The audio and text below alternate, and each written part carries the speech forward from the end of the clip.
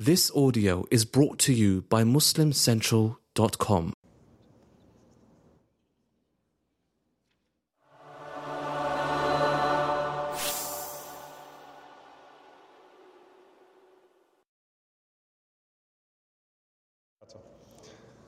أعوذ بالله السميع العليم من الشيطان الرجيم بسم الله الرحمن الرحيم الحمد لله رب العالمين ولا عدوان إلا على الظالمين ولا عاقبة للمتقين اللهم صل وسلم وبارك على عبدك ورسولك محمد صلى الله عليه وسلم وعلى آله وصحبه وسلم تسليما كثيرا. So alhamdulillah Rabbil Alameen, we continue in the lives of our mothers. May Allah subhanahu wa ta'ala be pleased with them. And just a reminder that we've already covered many of the wives of the Prophet sallallahu alaihi wasallam in the first season of the first, when we were talking about the early muhajirat, the early migrants from the Muslims, so the first Muslims. And now we're in the Madani period, and with Aisha radiallahu anha, as we said, though she's technically someone who made hijrah with the Prophet sallallahu alaihi wasallam, due to her age and due to her earliest memories of Islam, we covered her in season 2, though we talked about her in the capacity of Abu Bakr radiallahu ta'ala anhu and his family.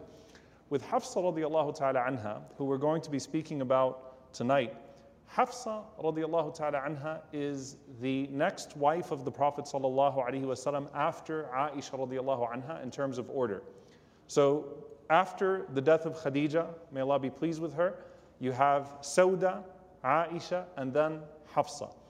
And Hafsa radiallahu ta'ala anha, her story also begins in Mecca in a very significant way.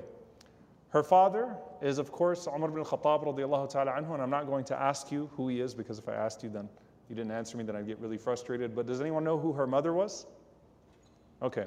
There was a man that we spoke about, and we did an entire series, or an entire lecture on him, Uthman ibn Mad'un radiallahu ta'ala anhu. And if you remember, Uthman ibn Mad'un was married to Khawla bint Hakim, who's actually the matchmaker at the time, the one who suggested Sauda and Aisha to the Prophet sallallahu alaihi wasallam. And his sister is a woman by the name of Zainab bint Mad'un. Zainab bint Mad'un. So this is one of the earliest families of Islam. Uthman ibn Mad'un and his sister Zainab bint Mad'un. So Hafsa radiallahu ta'ala anha, her father is Umar ibn al-Khattab radiallahu ta'ala anhu. Her mother is Zainab bint Mad'un radiallahu ta'ala anha, who is the sister of Uthman ibn Mad'un and the sister-in-law of Khawla bint Hakim. And the reason why this is significant again is because Zainab is one of the early Muslims. She's one of those that embraced Islam very early on. Her story goes through Abyssinia the way that many of those struggling Muslims went through Abyssinia to escape the persecution that was taking place in Mecca. And Uthman ibn Mad'un is the first migrant that was buried in Medina.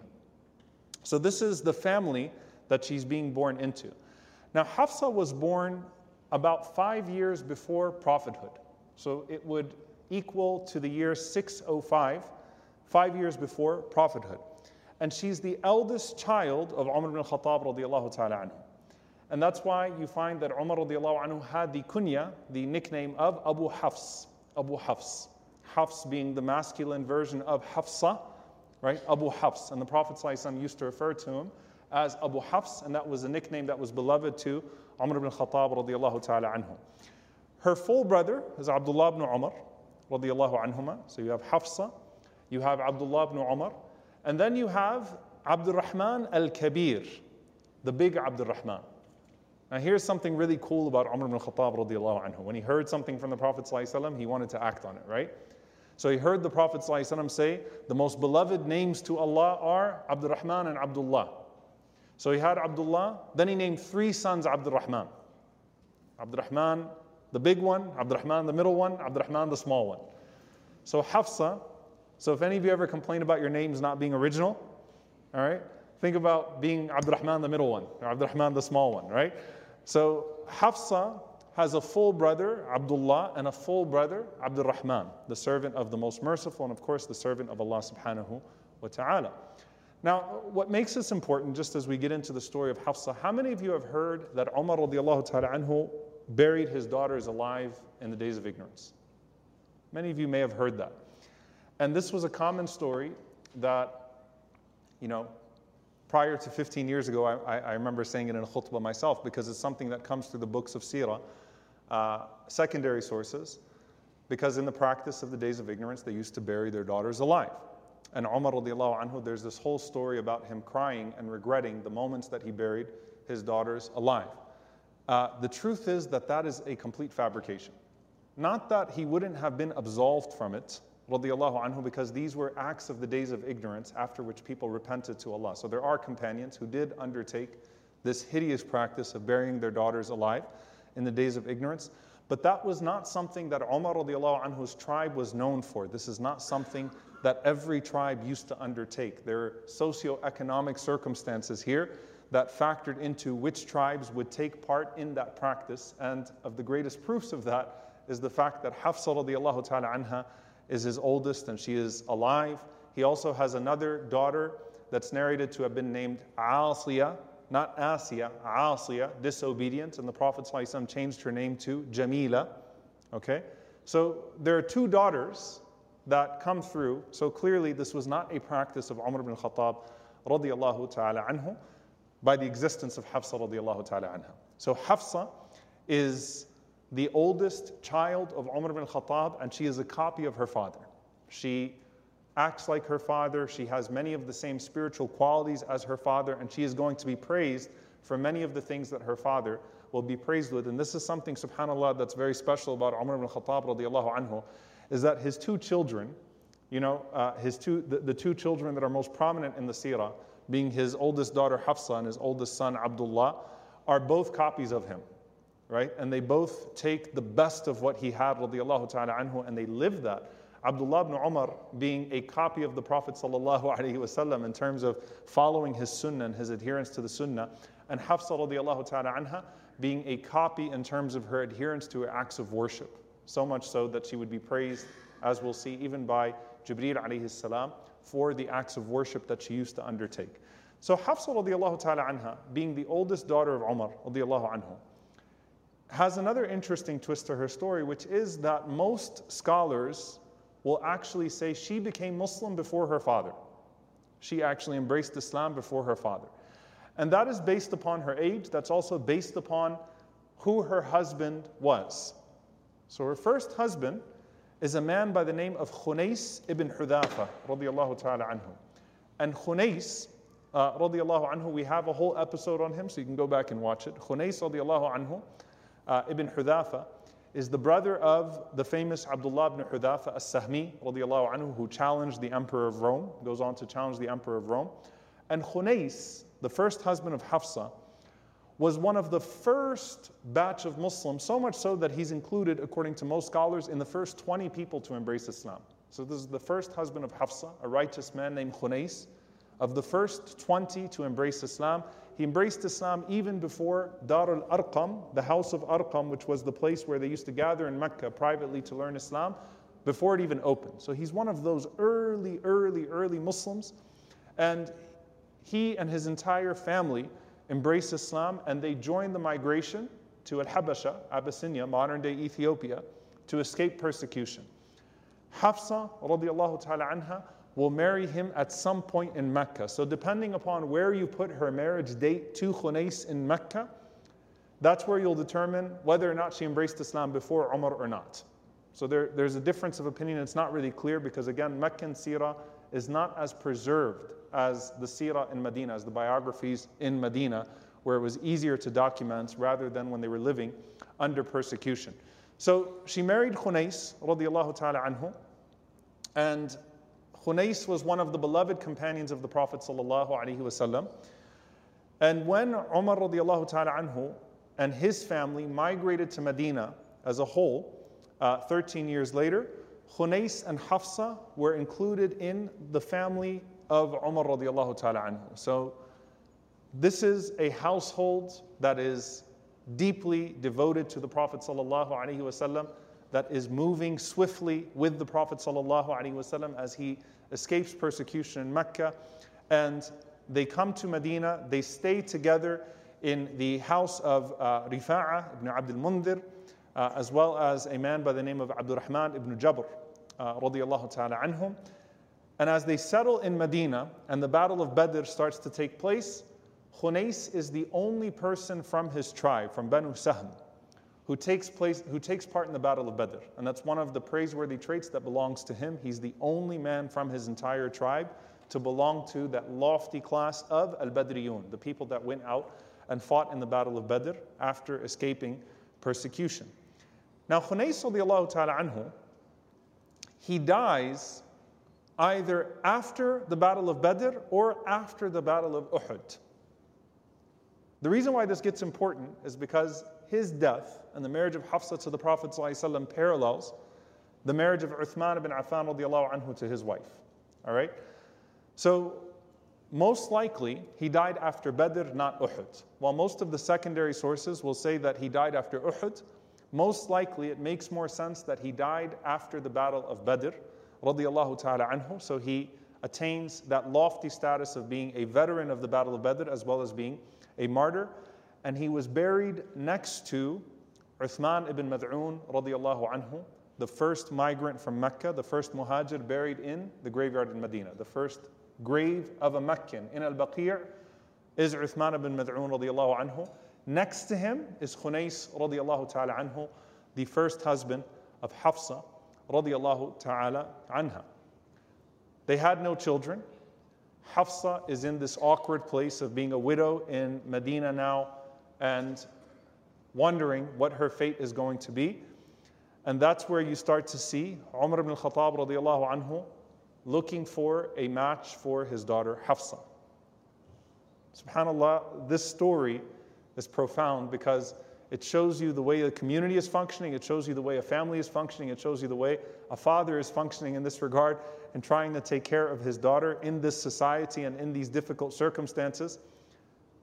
Uthman ibn Affan radiallahu ta'ala anhu, his wife was Ruqayya, the daughter of the Prophet sallallahu alaihi wasallam. And Uthman ibn Affan radiallahu ta'ala anhu missed the Battle of Badr because he was taking care of his wife Ruqayya, who was sick, the daughter of the Prophet sallallahu alaihi wasallam. And Ruqayya passed away on the same day that the victory of Badr came. So they said it was the day of great joy and the day of great sadness. So Umar ibn Khattab radiallahu anhu, he tells the story from his perspective. It only made sense to him, my daughter for Uthman, right? Let me go to Uthman. Who better than Uthman ibn Affan radiallahu anhu? This person was known for his generosity, for his shyness, for his goodness, for his character, one of the first Muslims. And he just lost his wife on the same day of Badr. And my daughter Hafsa lost her husband after Badr. Who better than Uthman radiallahu ta'ala anhu?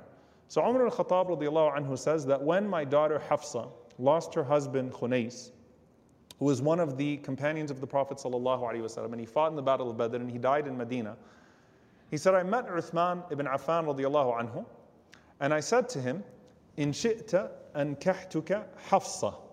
If you want, I would like to propose Hafsa in marriage to you. I want you to consider marrying my daughter. Now Uthman radiallahu anhu says, سأنظر في أمري, let me think about it and get back to you. So Umar ibn Khattab radiallahu anhu said, I waited some time, then I saw Uthman radiallahu anhu and I went to visit him, and when he saw me coming to him, he entered into his salah. So he said, so that's odd, right? So Umar radiallahu anhu was waiting for him, and he said, he clearly took his time in his prayer because he didn't want to talk to me. So Umar is deeply offended, right? He's like, what in the world is happening to my friends? Like, I'm trying to offer you my daughter. Like, what's wrong with Hafsa? Why don't you want to marry my daughter Hafsa? And Uthman radiallahu anhu was going into his salah for a long time. He said, then I caught him sometime after that, and I said to him, you didn't give me an answer. So he said, قَدْ بَدَى لِي أَنْ لَا أَتَزَوَّجْ يَوْمِ هَذَا. He said, I thought about it and I just decided I'm not ready to get married yet. All right? So Uthman radiallahu anhu basically told him no, and that was deeply offensive to Umar ibn Khattab radiallahu anhu. He wasn't expecting that.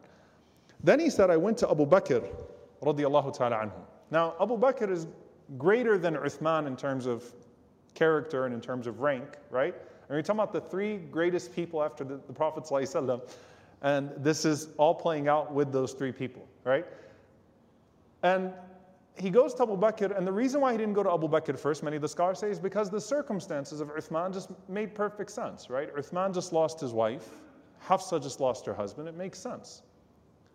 But he goes to Abu Bakr radiallahu ta'ala anhu, and he says to Abu Bakr radiallahu anhu the same thing. He said, listen, if you'd like, I'd like to offer my daughter Hafsa to you in marriage. And he said, Abu Bakr just stared at me and stayed quiet. He didn't say anything. Abu Bakr didn't know what to say. And Abu Bakr radiallahu anhu was an eloquent man. So he said, فَكُنْتُ عَلَيْهِ أَوْجَدْ. He said, I was more upset with Abu Bakr than I was Uthman. Like, at least say something to me. He just kind of stared at me in silence until I walked away. And I took from his silence that he wasn't interested. So he said, I was so upset. I'm mad at Abu Bakr. I'm mad at Uthman. Why doesn't anyone want to marry my daughter? So he said, I spent a few days. Then I went to the Prophet ﷺ. Now he went to the Prophet ﷺ to complain about Abu Bakr and Uthman not wanting to marry Hafsa, or the way they answered him. And the Prophet ﷺ, he says to me that Uthman will marry someone better than your daughter, and your daughter will marry someone better than Uthman. And of course, this was the good news to Uthman and the good news to Umar, that the Prophet ﷺ himself would marry Hafsa radiallahu anha, and Uthman radiallahu ta'ala anhu was going to marry the second daughter, Kulthum, of the Prophet ﷺ. So the Prophet ﷺ was to offer his next daughter to Uthman radiallahu anhu, and the Prophet ﷺ would marry Hafsa radiallahu ta'ala anha himself. Umar radiallahu anhu was full of joy. He actually said, Allahu Akbar. He's excited. Like, this is the best news he's ever gotten. He's going to now be in a family relationship with the Prophet ﷺ, and that's the most beloved thing in the world to him. But he's still mad at Abu Bakr and Uthman. So he's like, I'm happy with this, but I'm still mad at them. So sometime after that, Abu Bakr and Uthman come and they find Umar and they say, are you upset with us? And he said, yes. And they said, look, the only reason why we acted that way is because the Prophet ﷺ mentioned Hafsa. We already were in on the secret. So we didn't want to give up his secret, but at the same time, we had to find a way to escape the awkward situation. And Abu Bakr said, وَلَوْ تَرَكَهَا لَقَبِلْتُهَا. If it wasn't, if the Prophet ﷺ did not mention her, of course, it would have been an honor to be in this relationship with you. But through this, the Prophet ﷺ would marry Hafsa radiallahu ta'ala anha, and Uthman radiallahu ta'ala anhu would marry Kulthum, the daughter of the Prophet ﷺ. The marriage took place in Sha'ban, 3 years after Hijrah, in some narrations. So Sha'ban would be their anniversary month, right? We're in Sha'ban right now. And so this is the month before Ramadan in which they got married. And so now you have you have this relationship that's solidified with all four of the Khulafa al-Rashidin, all four of the closest companions to the Prophet ﷺ. He is married to the daughter of Abu Bakr and Umar, his two best friends, and Uthman is married to his daughter ﷺ, two of his daughters now because his first daughter passed away, and Ali is married to Fatima, may Allah be pleased with them all. So this is the initial setup that you have within this society of Medina. And you can imagine a life which is very important, subhanAllah, as you're trying to envision Medina at the time of the Prophet ﷺ, where the Prophet ﷺ has his two best friends, Abu Bakr and Umar, who he described as as-sam'u wal-basar, my sight and my hearing. And anywhere he goes, you always see Abu Bakr and Umar, and I, Abu Bakr and Umar did this, and I, Abu Bakr and Umar saw this. And the Prophet ﷺ is married to their daughters. So just as we talk about marriage as it functioned at that time, people used to solidify alliances, they used to solidify tribal loyalties at the time through these various marriages. The Prophet ﷺ is married to the daughters of his two best friends. And so these two best friends now come to the house of the Prophet ﷺ, and they're entering into their own home. Right? Abu Bakr enters the home of his daughter, Umar enters the home of his daughter. The fathers are best friends, and Aisha and Hafsa become very close friends as well. Remember we mentioned the camps, Sauda, Aisha, Hafsa. Aisha and Hafsa became very, very close friends. May Allah be pleased with them. And of course, sometimes that was funny because you have the story of the prank gone wrong. Aisha radiallahu anha mentioning that Hafsa and I switched up the hawj, the ride on the way back from a journey, and the Prophet ﷺ didn't know which one he was talking to. And then, it turned out that it didn't go in her favor because the Prophet ﷺ ended up being with Hafsa radiallahu ta'ala anha, as well as the incident of Surah At-Tahrim, which was the incident in which they both agreed to tell the Prophet ﷺ that his breath smelled a certain way after he consumed the honey from Zainab bint Jahsh radiallahu ta'ala anha. So these two, Aisha and Hafsa, develop a very special relationship as their fathers, Abu Bakr and Umar, had a very special relationship. And as did their relationship with the Prophet ﷺ improve and bring an even greater sense of closeness and joy now that they were all family in the society in Medina. So this is really solidifying the alliances with the four Khulafa al-Rashidin in that society. And there are several incidents where their story is really tied together. So for example, Urwa narrates from Aisha, she says, "Kuntu ana wa Hafsa sa'imataini," that Hafsa and I were one day fasting, that they were both undertaking a voluntary fast. فَعَرَضَ لَنَا طَعَامٍ فَاشْتَهَيْنَاهُ فَأَفْطَرْنَا. We were so hungry. Remember that the Prophet ﷺ lived in extreme poverty. So she's saying we were so hungry, and there was some food that came to us while we were both starving. And so we both broke our fast and we started to eat. So it was a voluntary fast. They broke their fast and they started to eat. So basically, now they're talking to each other about how they're going to bring this up to the Prophet ﷺ, because remember now, the legislation is unclear about what happens when you break your fast, right? They intentionally broke their fast, but it was a voluntary fast. So they don't know the hukum, they don't know the ruling in this regard. And they're both kind of nervous about what they're going to say to the Prophet ﷺ. So Aisha radiallahu anha is trying to, cook up a way to break this to the Prophet ﷺ. And she says that Hafsa radiallahu anha had this guilty conscience, super guilty conscience. So as soon as the Prophet ﷺ came, بادرت إليه حفصة وكانت ابنة أبيها. So as soon as the Prophet ﷺ came, she rushed to the Prophet ﷺ to tell him what happened, and she was the daughter of her father. What does she mean by she was the daughter of her father? Remember when the Prophet ﷺ said about Aisha, كانت ابنة إنها ابنة أبي بكر, that she's the daughter of Abu Bakr? The Prophet ﷺ was praising the eloquence of Aisha, that Abu Bakr was known radiallahu anhu for his eloquence. Aisha radiallahu anha had that eloquence, just like her father had. When Aisha radiallahu anha says about Hafsa, ibnatu abiha, she's just like her father, she truly is the daughter of her father, she's speaking to that guilty conscience. That when Umar radiallahu anhu felt like he upset the Prophet sallallahu alaihi wasallam or he did something wrong, it was the end of the world for him. Right? I mean, Surah Al-Hujurat comes down about them raising their voices.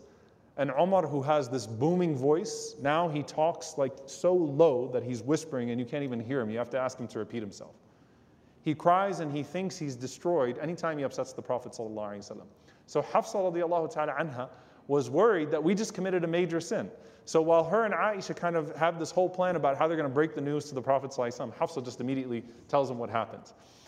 And Rasulullah sallallahu alaihi wasallam said that it's okay, you simply make up the date and don't worry about it, right? Because breaking a mandatory fast is impermissible.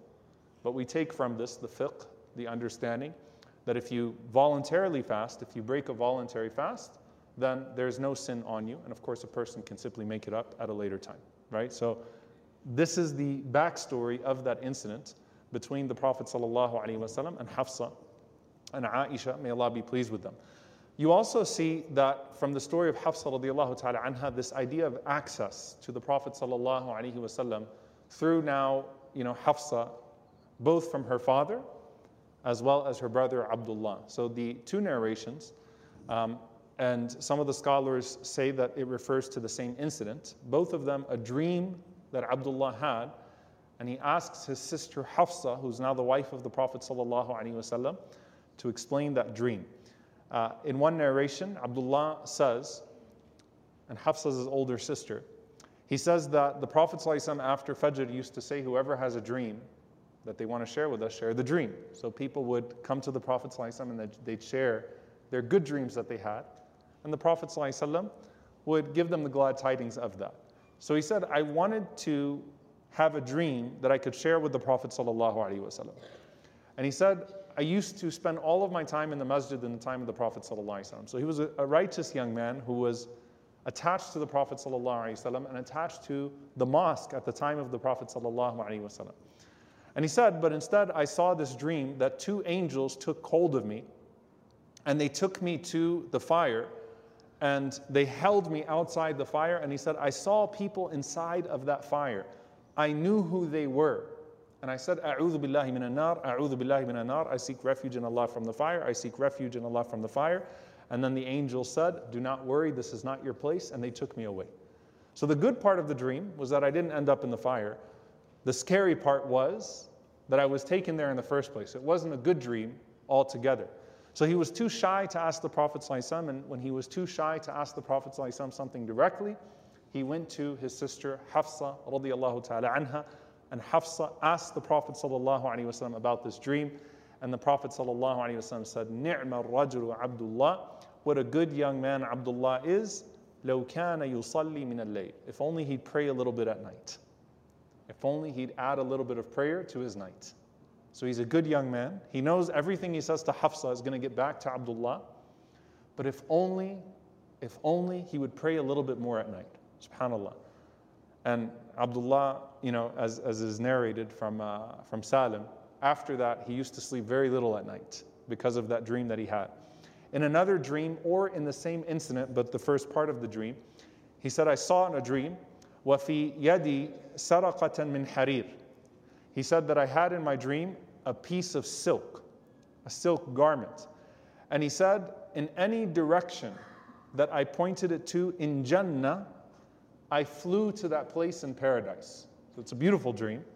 I had this cloth, and any direction that I pointed it to, and I looked to this place in Jannah, the cloth would fly me to that place in Jannah. So he said, I asked my sister Hafsa what this means, and she said, I asked the Prophet ﷺ, and the Prophet ﷺ said, Inna akhaki rajulun salih. Your brother is a good young man, is a righteous young man. Your brother is a righteous young man. So Umar radiallahu anhu now has access through Hafsa radiallahu anha. Abdullah now has access through Hafsa radiallahu anha. But what about her? Hafsa's greatest effect, and in her personality, she wasn't someone like Aisha radiallahu ta'ala anha. She wasn't someone that was very public. She wasn't someone that used to, engage society the way that our mother Aisha radiallahu anha would. In her experience with the Prophet ﷺ, she adopts this incredible habit of Qiyamul Layl, praying at night. She adopts the habit of fasting constantly. And she adopts the Quran, the recitation of the Quran. And she adopts his zuhd, sallallahu alayhi wasallam, his abstinence from this world. So Hafsa, what distinguishes Hafsa radiallahu anha? If you were to meet her, what was she like? Just like her father, right? Extremely God conscious, had this extreme level of taqwa, connection to Allah subhanahu wa ta'ala, where she is known as as-sawwama al-qawwama, the one who fasts and the one who prays. You meet this woman, what's she usually doing? She's fasting during the day, she's praying at night, radiyallahu ta'ala anha, and she narrates much of the zuhud, much of the abstinence, the asceticism of the Prophet sallallahu alaihi wasallam from this world. So she was asked, what was your mattress like? What was your mattress like in the house of the Prophet sallallahu alaihi wasallam, the most powerful man in the world? What did your bed look like? And she said that all we had was this one, fabric of wool, like a blanket. It wasn't even a real mattress. And she said that we would fold it in two to sleep at night. And one night I thought to myself, let me fold it into four and let the Prophet ﷺ have a more comfortable sleep. SubhanAllah, that's what's happening in the house of the most powerful man in the world. Let me take this blanket and make it four, or fold it into an even smaller area so that the Prophet ﷺ can have a more comfortable sleep. And she said, so I did that, and the Prophet ﷺ, he slept, and then the Prophet ﷺ said, let's go back to the way it used to be, because this chipped away at my performing qiyam. He felt, sallallahu alaihi wasallam, he was slower to get up for the night prayer, subhanAllah, because the bed got a little bit more comfortable. So she narrates this from the Prophet sallallahu alaihi wasallam. She says, I used to see the Prophet sallallahu alaihi wasallam before Salat al-Fajr, before he would go out for the Fajr prayer, that he would pray 2 rak'ahs, sallallahu alaihi wasallam. He'd pray his units of prayer within the home, and he wouldn't leave for Fajr until he prayed his sunnah of Fajr inside the home, sallallahu alaihi wasallam. And she narrates something so powerful, because all of her narrations actually have to do with the Prophet sallallahu alaihi wasallam's worship. She doesn't have nearly as many narrations as Aisha, by the way. Only about 60 total. They're almost all about the ibadah, the worship of the Prophet sallallahu alaihi wasallam. She says that I never saw the Prophet ﷺ sitting in his night prayer until the last year of his life, sallallahu alaihi wasallam. But she said that he would recite, sallallahu alaihi wasallam, وَكَانَ يَقْرَأُ بِالسُّورَةِ فَيُرَتِّلُهَا. He would recite it slowly, measured, and you could hear every letter that the Prophet ﷺ was reciting. And she said, until when he started to pray sitting down, he made his surahs, his recitation, longer than it used to be. So it's as if the Prophet ﷺ has such ihsan, such excellence in his worship, that when the Prophet ﷺ was getting older, remember what Aisha said? Why he started praying sitting down? Does anyone remember what she said? Anybody? She said, حَطَمَهُ النَّاسِ. People broke him down. He got burnt out, sallallahu alaihi wasallam, due to his service of the people. So when he got older and he's praying at night, she said, he started to increase the recitation, like to make up for the change in posture, sallallahu alaihi wasallam. And one narration, they asked her, what was his recitation like? And she's saying, you wouldn't be able to match it. And they asked her, oh, our mother, what was his recitation like?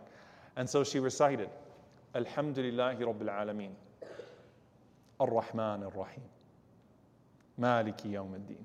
The narrators say that she recited each ayah slowly and with a pause between each one to suggest the Prophet ﷺ never used to connect the ayats at night.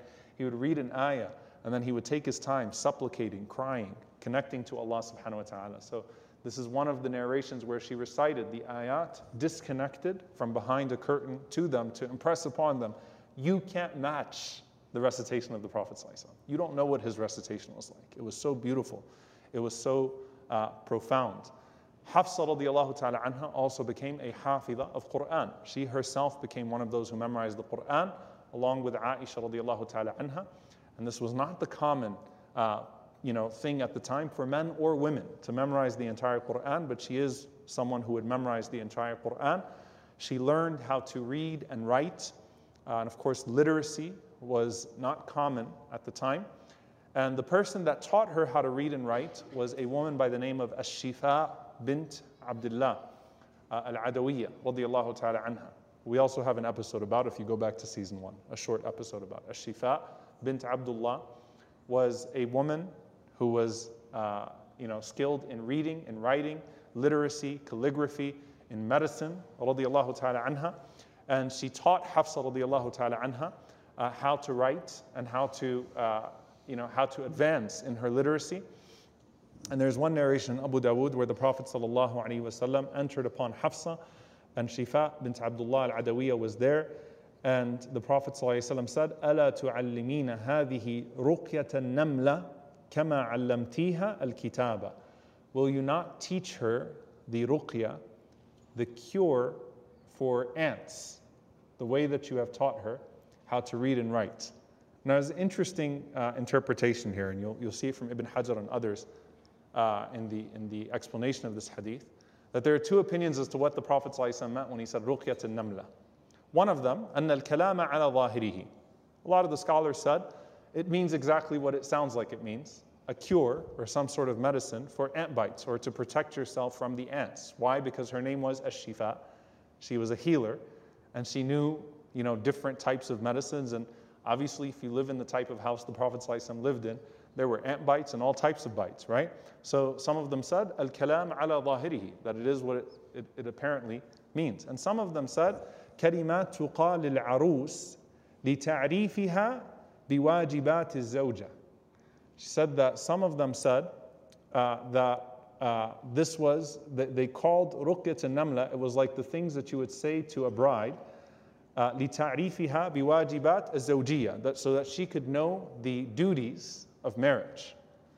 And what was included in that was to be dutiful to the husband, and to honor the husband. So it was something like that they would whisper. They called it ruqyat al-namla because it was like the ants, right? Soft sound, which you tell the bride about how to honor her husband. And they said the Prophet ﷺ was joking with her because the Prophet ﷺ was saying maybe if she knew ruqyat al-namla, she wouldn't have gotten herself in trouble. And so what's alluded to in Surah Al-Tahrim, when they plotted with the Prophet ﷺ to tell him that his breath smelled a certain way after he ate the honey from the house of Zainab radiallahu ta'ala anha. So again, some of the scholars say this and some of them say that, and both of them actually fit in this situation. And you find that some of her narrations are actually tafsir of Quran. So one of them, she said, I heard the Prophet sallallahu alaihi wasallam say, Insha'Allah, la yadkhulu an-nara, insha'Allah, min ashabi ash-shajarati ahad.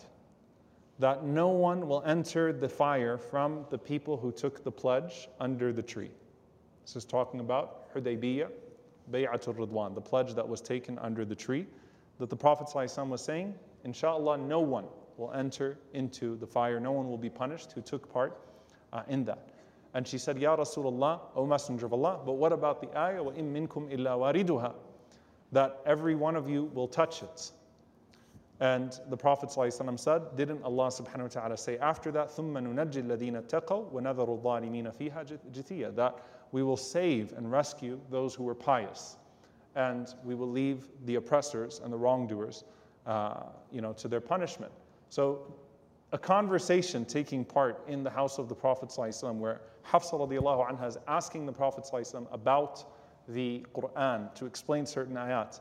These are some of the verses that you have as well. Now the most prominent incident of Hafsa radiallahu ta'ala anha is actually the incident of at-talaq, the incident of the divorce. Now I'm going to go through this incident because it's the longest narration in regards to Hafsa radiallahu ta'ala anha, and it has, significant human elements in that you can feel the emotions that are coming through this hadith. And we alluded to this last week with Aisha radiallahu ta'ala anha, where the Prophet sallallahu alaihi wasallam, basically is giving his spouses a choice between the comfort of this world and the hereafter, right? And of course, the mistake that Aisha and Hafsa made with the Prophet sallallahu alaihi wasallam. So listen to how this is narrated because it's beautiful. Abdullah ibn Abbas radiallahu anhuma, he says, I waited a whole year to ask Umar ibn Khattab radiallahu ta'ala anhu about this incident. Like I was plotting for this entire year to find an opening where I could ask Umar ibn Khattab radiallahu anhu who Allah is talking about when he says, In tatuba ilallah, if you two repent to Allah.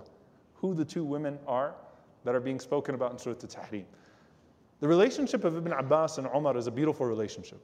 Ibn Abbas radiallahu anhuma was a young man who basically sleeps at the doorsteps of the companions and tries to gather the incidents and the narrations and everything that he can, the history, the oral history of every companion with the Prophet sallallahu alaihi wasallam. And he had a special relationship with Umar al-Khattab radiallahu anhu. So he said, I spent an entire year waiting for the right moment where I could ask Umar, who's this ayah talking about? So he said, we went to Hajj together. And during Hajj, Umar radiallahu ta'ala anhu, he went out to relieve himself.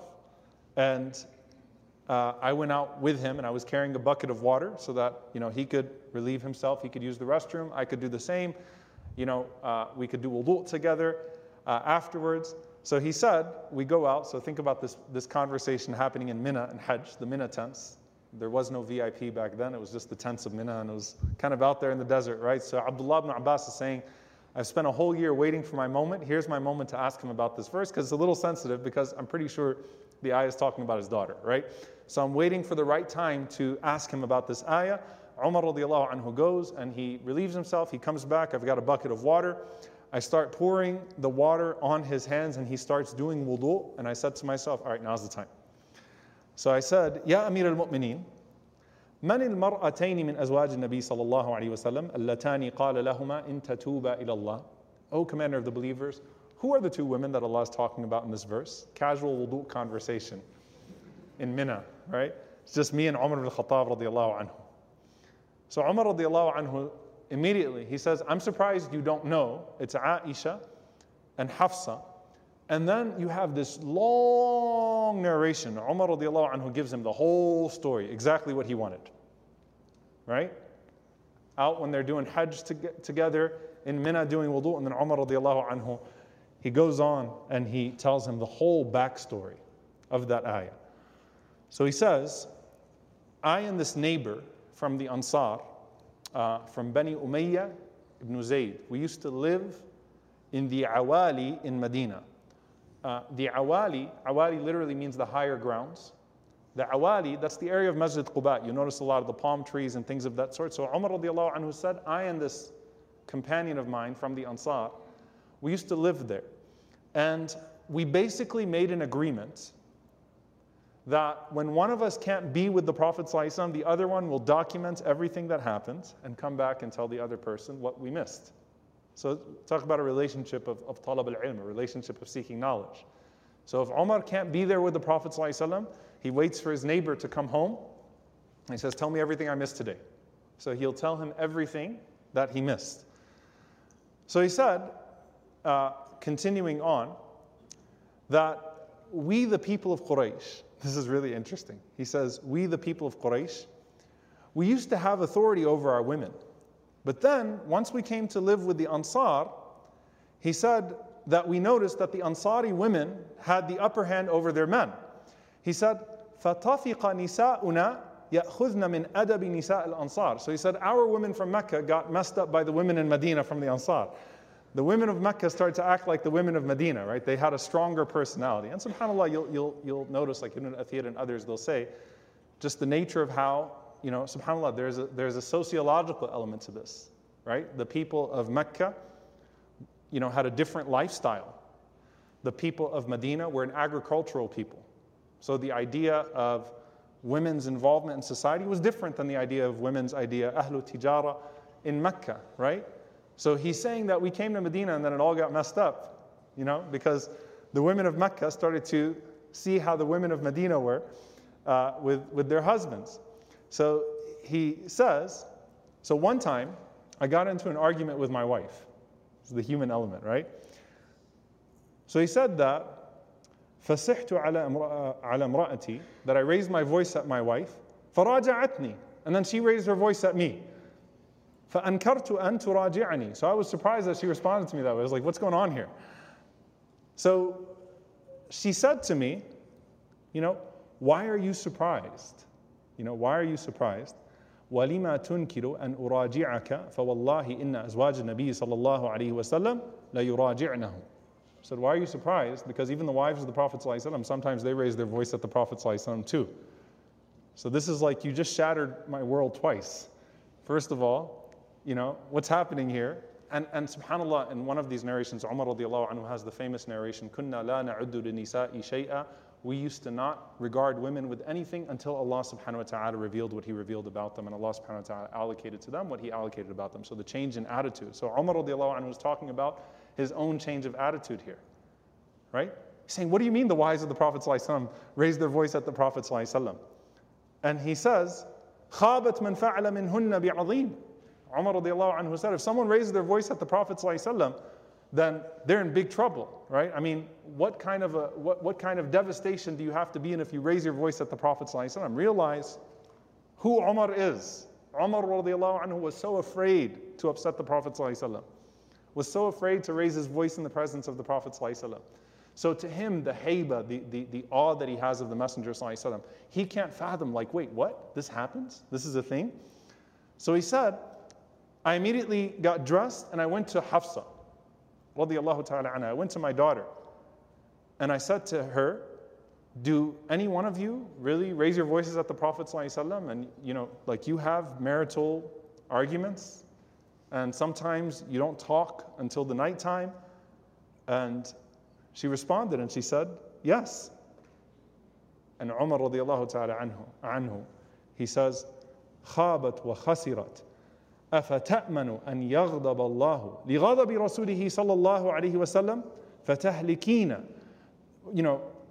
What great loss you would be in. How devastated would you be? What a loser you would be if Allah gets mad at you. Aren't you afraid that Allah will get mad at you because of the Prophet ﷺ's anger with you? And then you would be destroyed if Allah subhanahu wa ta'ala became angry with you. So he's saying to her at that point, لا تستكثري على رسول الله صلى الله عليه وسلم. Don't ask too much of the Prophet صلى الله عليه وسلم. ولا تراجعيه في شيء. And don't respond to him in any way. ولا تهجريه. And do not abandon him. Don't desert him, sallallahu alaihi wasallam. Like never leave his side, sallallahu alaihi wasallam. وَاسْأَلِينِي مَا بَدَى لَكِ. If you have anything you want to ask him or you want to solve something, just come to me. Like I'll handle it for you. Don't do this to yourself. And she says, and don't think you're like, he says to her, don't think you're like Aisha. You know? And in one narration, he says, and your father is not like the father of Aisha. Like don't put yourself on the same level of Aisha with the Prophet sallallahu alaihi wasallam. You're not like Aisha and your father is not like her father to the Prophet sallallahu alaihi wasallam. He's being a protective father. He's trying to calm the situation down and he's trying to give her, advice to not mess this up, to not make this situation bad. So Umar radiallahu anhu said, so I went home. Then remember the neighbor, right? The neighbor from the Ansar. Umar radiallahu ta'ala anhu said, there were rumors circulating in Medina that the Ghassanis were preparing an attack on us. If you remember the Battle of Mu'tah, the Battle of Mu'tah happened because of this Ghassani chief who killed the messenger of the Prophet ﷺ in a brutal way. And the idea was they're waging war on the Prophet ﷺ and the Muslims. And they were a huge army. So this is actually the pretext to the Battle of Mu'tah, where Zayd radiallahu anhu and Ja'far radiallahu anhu and Abdullah ibn Rawaha were martyred. May Allah be pleased with them. So Umar radiallahu anhu was saying this is sort of the atmosphere in Medina right now, that the rumors are starting to swirl that the Ghassanis are going to attack us. And suddenly, my companion, my neighbor from the Ansar, that guy, he comes back in the middle of the night and he's knocking on my door violently.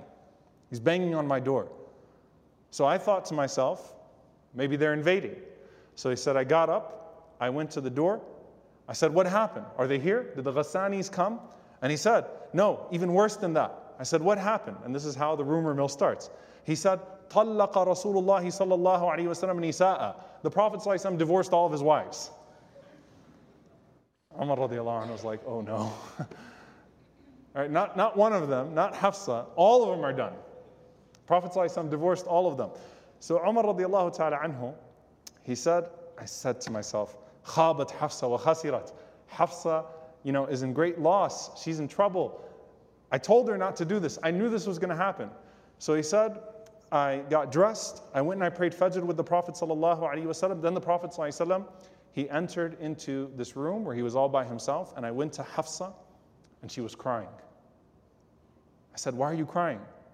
And, I said to her, did the Prophet sallallahu alaihi wasallam divorce you? And she said, I don't know. And Umar radiallahu ta'ala anhu, he said, where is he? So she pointed to the room that the Prophet ﷺ is. And so he said, I went out and I went to the room where the Prophet ﷺ was staying, and Bilal radiallahu ta'ala anhu was standing in front of the room. The Prophet ﷺ was having his alone time. So I said to Bilal, can I have permission to enter in to see the Prophet ﷺ? And Bilal radiallahu anhu asked the Prophet ﷺ, and the Prophet ﷺ didn't say anything. So he told Umar, he said, listen, I mentioned you, and the Prophet ﷺ didn't say anything. So after some time, he said, I couldn't, I sat in the masjid and I couldn't bear the situation for myself. So I went back to Bilal again and I said, can you please ask permission for me to enter upon the Prophet ﷺ?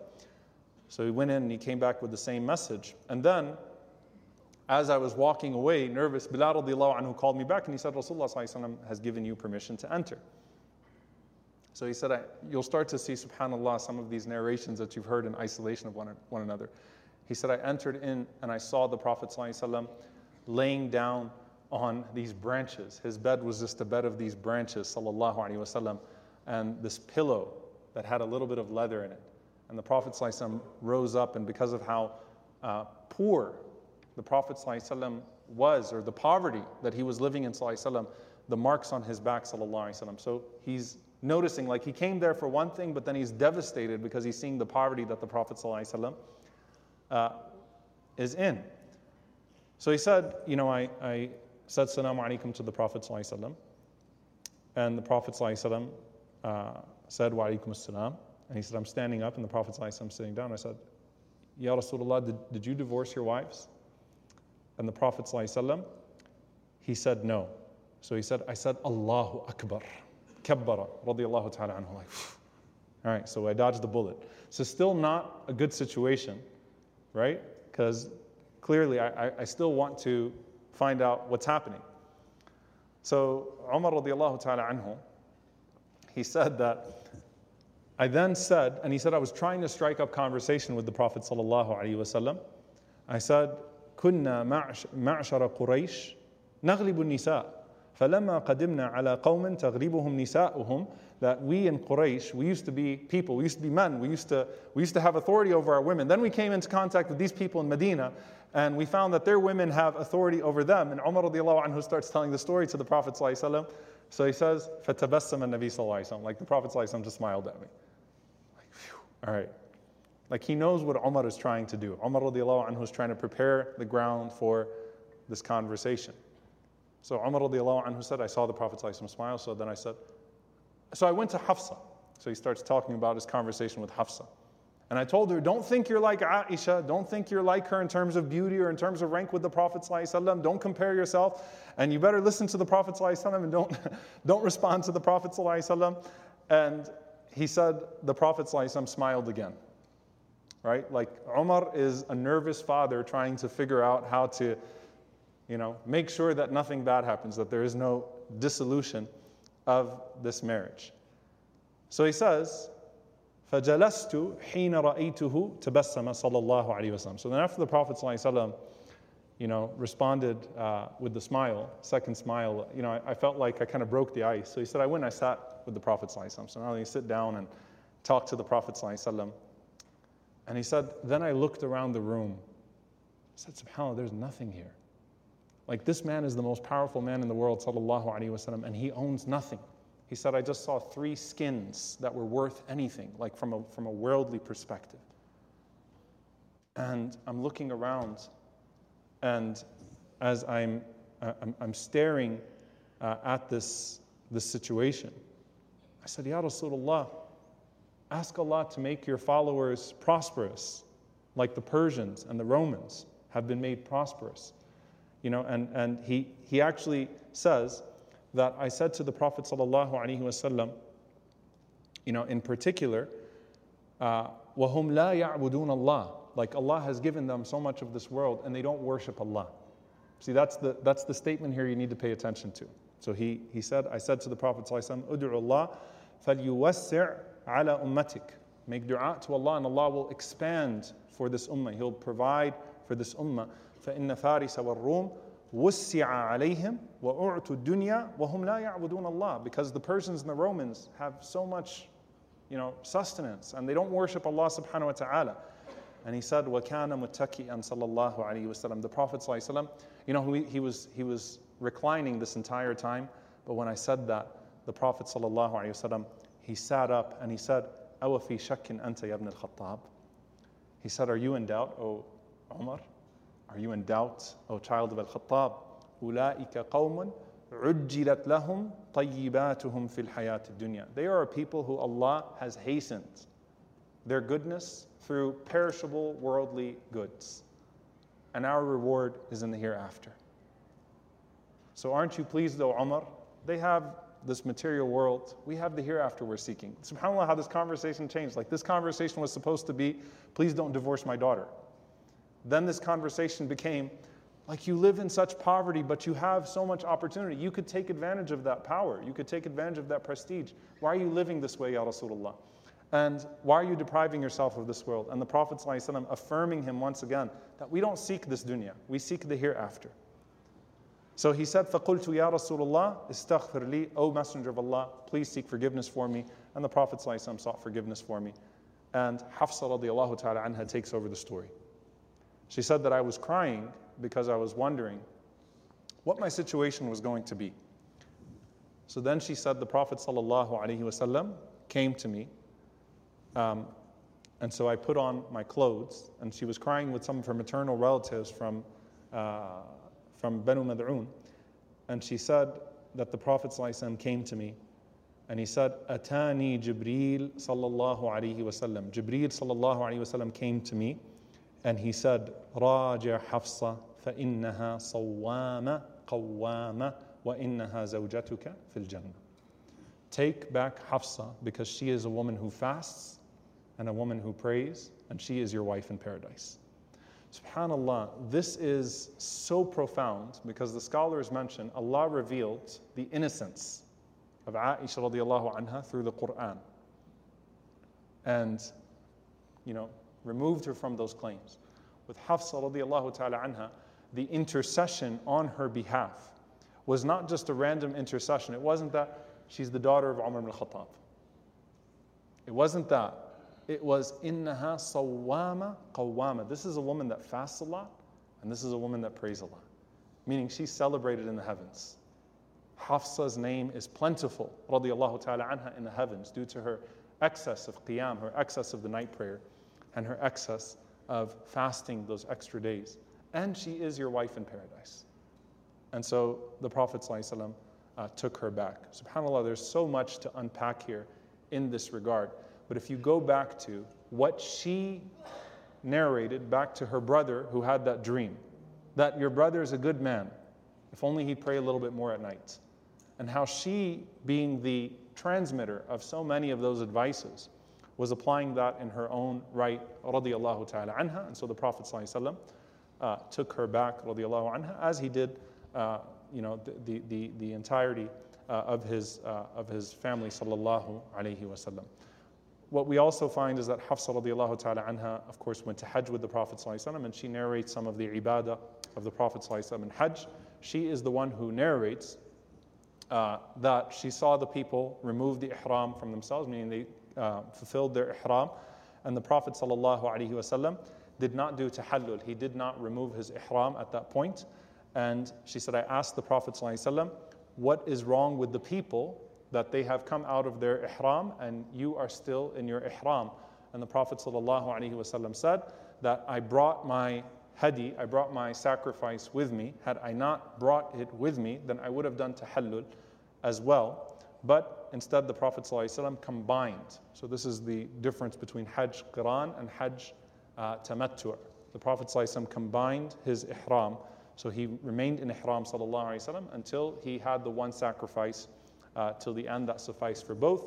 Whereas the people who came and did umrah and then did hajj later on were able to separate between those two. So she narrated, radiyallahu ta'ala anha, some of the hajj of the Prophet sallallahu alayhi wa sallam. She also narrates that when the Prophet sallallahu alayhi wa sallam was passing away, and of course, subhanAllah, it's really interesting because you can see that when the Prophet sallallahu alayhi wa sallam was dying, everyone wants a piece of that moment. Everyone wants to have their connection, their everlasting connection to that. And no one has a greater fadl, a greater virtue than Aisha radiallahu anha with the Prophet ﷺ dying in her lap. But she says that it was my tub, that she had a brass tub. I mean, these are the simple possessions of these people. That the Prophet ﷺ would bathe in and that they would pour water on him because of the extensive nature, the intensity of his fever, sallallahu alaihi wasallam. And so she kept that tub that the Prophet ﷺ, a brass tub that the Prophet ﷺ, took his last few baths in, alayhi salatu wasalam, before he passed away. And of course she had the narrations, the memories of the Prophet ﷺ kissing her on a day of fasting, and some of those shared moments with the Prophet ﷺ. Now if you remember, she's like her father. How devastated Umar radiallahu anhu was by the death of the Prophet ﷺ. Hafsa radiallahu ta'ala anha was devastated by the death of the Prophet sallallahu alaihi wasallam, and she basically resigned herself to a very quiet life after the death of the Prophet sallallahu alaihi wasallam. And again, there's a human element here. Some of those closest to the Prophet sallallahu alaihi wasallam became teachers on a frequent basis, giving public lectures, narrating multiple ahadith. Hafsa radiallahu ta'ala anha, and some of them really kind of resigned themselves at that point. They stayed in that place and they waited for that moment where they could long for the Prophet ﷺ once again and be with the Prophet ﷺ. And there's a very touching incident between her and Umar. And subhanAllah, her and her father were extremely close. And one of those incidents where she saw her father, subhanAllah, look how the times move on. She saw her father, who's the Khalifa at this point, who's now the leader. And Umar radiallahu anhu is walking around, he's got stitches in his garment. Right? Umar radiallahu anhu just had so much poverty that was visible on him. And she said to him, oh my father, why don't you dress with something that's nicer, that's easier for you? And you know what she said? She said, Umar, my father said to me, don't you remember how your husband used to dress? Sallallahu alaihi wasallam. Remember the difficult life the Prophet ﷺ had? And they both started to cry and they embraced each other crying, remembering the poverty of the Prophet ﷺ. SubhanAllah, you'll find this consistently. Aisha radiallahu anha crying when a good meal was in front of her because she remembers that the Prophet ﷺ didn't have those good meals.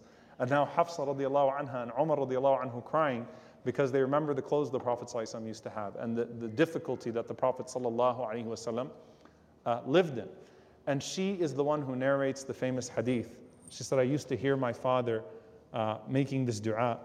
And there are different narrations. Allahumma qatlan fi sabilik wa wafatan bi baladi nabiyyik. And there are different narrations that, oh Allah, I ask you for martyrdom in your path, in the city of your Prophet sallallahu alaihi wasallam. So I said to my father, Anna laka dhalika ya Aba. How is that even possible, O my father? Because Shahada, martyrdom, was in the battlefield. Medina was not a place where battles would take place, right? Medina is a safe space. So you're thinking about Shahada, you're thinking about Syria, you're thinking about Egypt, you're thinking about different parts of the world. And Umar radiallahu ta'ala anhu responded to her and said, Ya'ti bihi Allah idha sha. Allah will make it happen if He wants. I'm just going to make a dua sincere and I'll let it happen as Allah subhanahu wa ta'ala sees fit. So Umar radiallahu anhu would ask for two things that seemed impossible: to die a martyr in the city of the Prophet sallallahu alaihi wasallam. And when Umar radiallahu ta'ala anhu was stabbed leading the prayer in the masjid of the Prophet sallallahu alaihi wasallam, and as he was laying and his wounds were open, Hafsa radiallahu ta'ala anha was weeping so loudly that the companions were trying to calm her down. So it shows you the relationship she had with her father as well. I mean, it was a deep, tight relationship. And obviously, the death of Umar radiallahu anhu was a devastating one, right? The stabs, and he was such a big man, so he survived radiallahu anhu longer than most people would with those multiple stab wounds. But she saw her father in that state, and she wept loudly radiallahu ta'ala anha.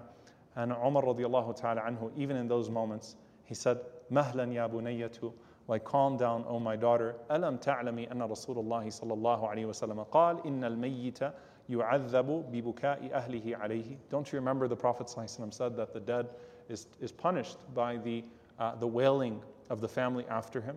So don't be too loud. Don't, crying is one thing, but remember not to scream and yell and shout when you see someone that is passing away.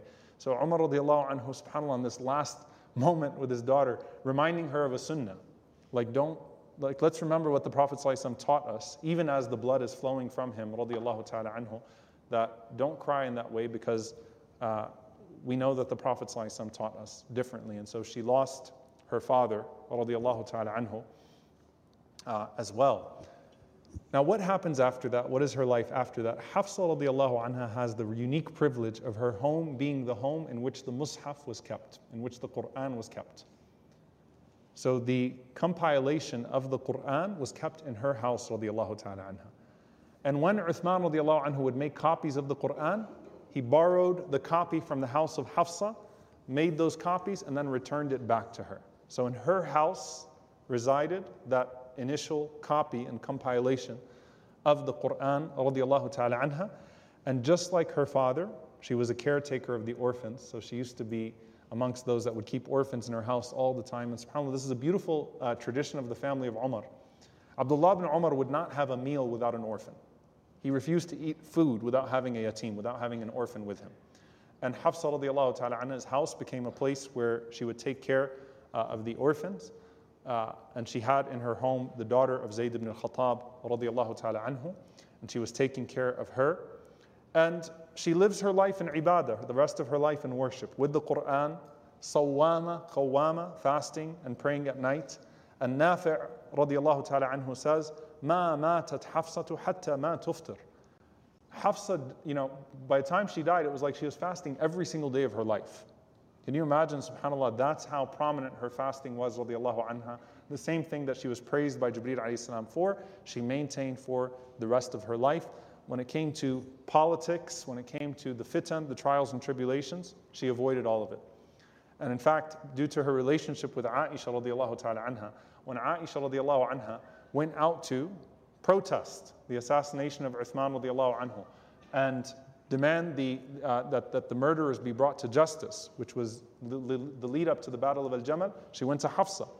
And Hafsa radiallahu anha declined. And that was at the advice of Abdullah ibn Umar radiallahu anhuma, that to stay out of this. And she used to say, Alhamdulillah, I didn't dip my hands in that at all. Like I stayed out of all of it. So she avoided all of the fitna.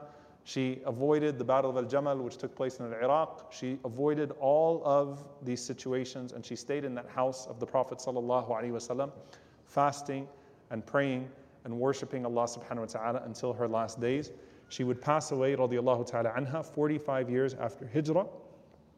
And Aisha radiallahu anha grieved her death. Abu Hurairah radiallahu anhu was amongst those that carried her body. And her brother Abdullah ibn Umar radiallahu anhuma entered the grave and placed her body inside the grave. Our mother Hafsa radiallahu ta'ala anha. Now, before you leave, what I'd like to sort of put up to kind of have a visual to this. Hafsa lived in this house, and then the orphan girl she was taking care of stayed in the house after her. And then once the orphan girl passed away, Abdullah ibn Umar radiallahu anhu occupied that home, that dwelling. And when you now go to Al-Madinah, and on the men's side, so there are two sides of the Prophet ﷺ's grave. On the men's side, when you stand and give salam to the Prophet ﷺ and Abu Bakr and Umar, you're actually standing in the house of Hafsa. So I actually wanted to put a visual up, if you could put the first image up. So this is the house of Aisha radiallahu ta'ala anha.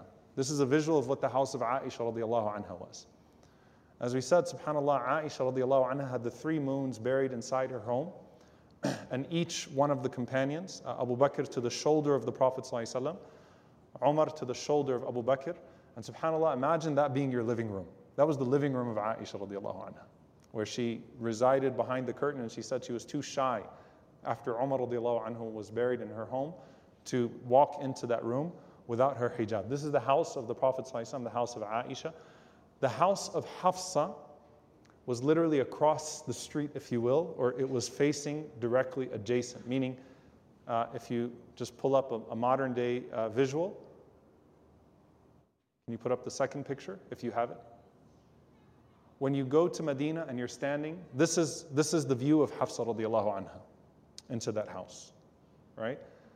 So subhanAllah, like just to give you a sense of the history that you're standing in when you go there. That as you go through and you say, Assalamu alayka ya Rasulullah, wa rahmatullahi wa barakatuh, Assalamu alayka ya Abu Bakr, Assalamu alayka ya Umar, you're walking through that house and you're looking at the house of our mother Aisha radiallahu anha, from the house of our mother Hafsa radiallahu ta'ala anha, and that is where the Quran was compiled. May Allah have mercy and be pleased with our mothers, all of them, and may Allah subhanahu wa ta'ala join us with them and with the beloved family of the Prophet sallallahu alaihi wasallam and his companions and the Prophet sallallahu alaihi wasallam in al-Firdaus al-A'la. Allahumma ameen.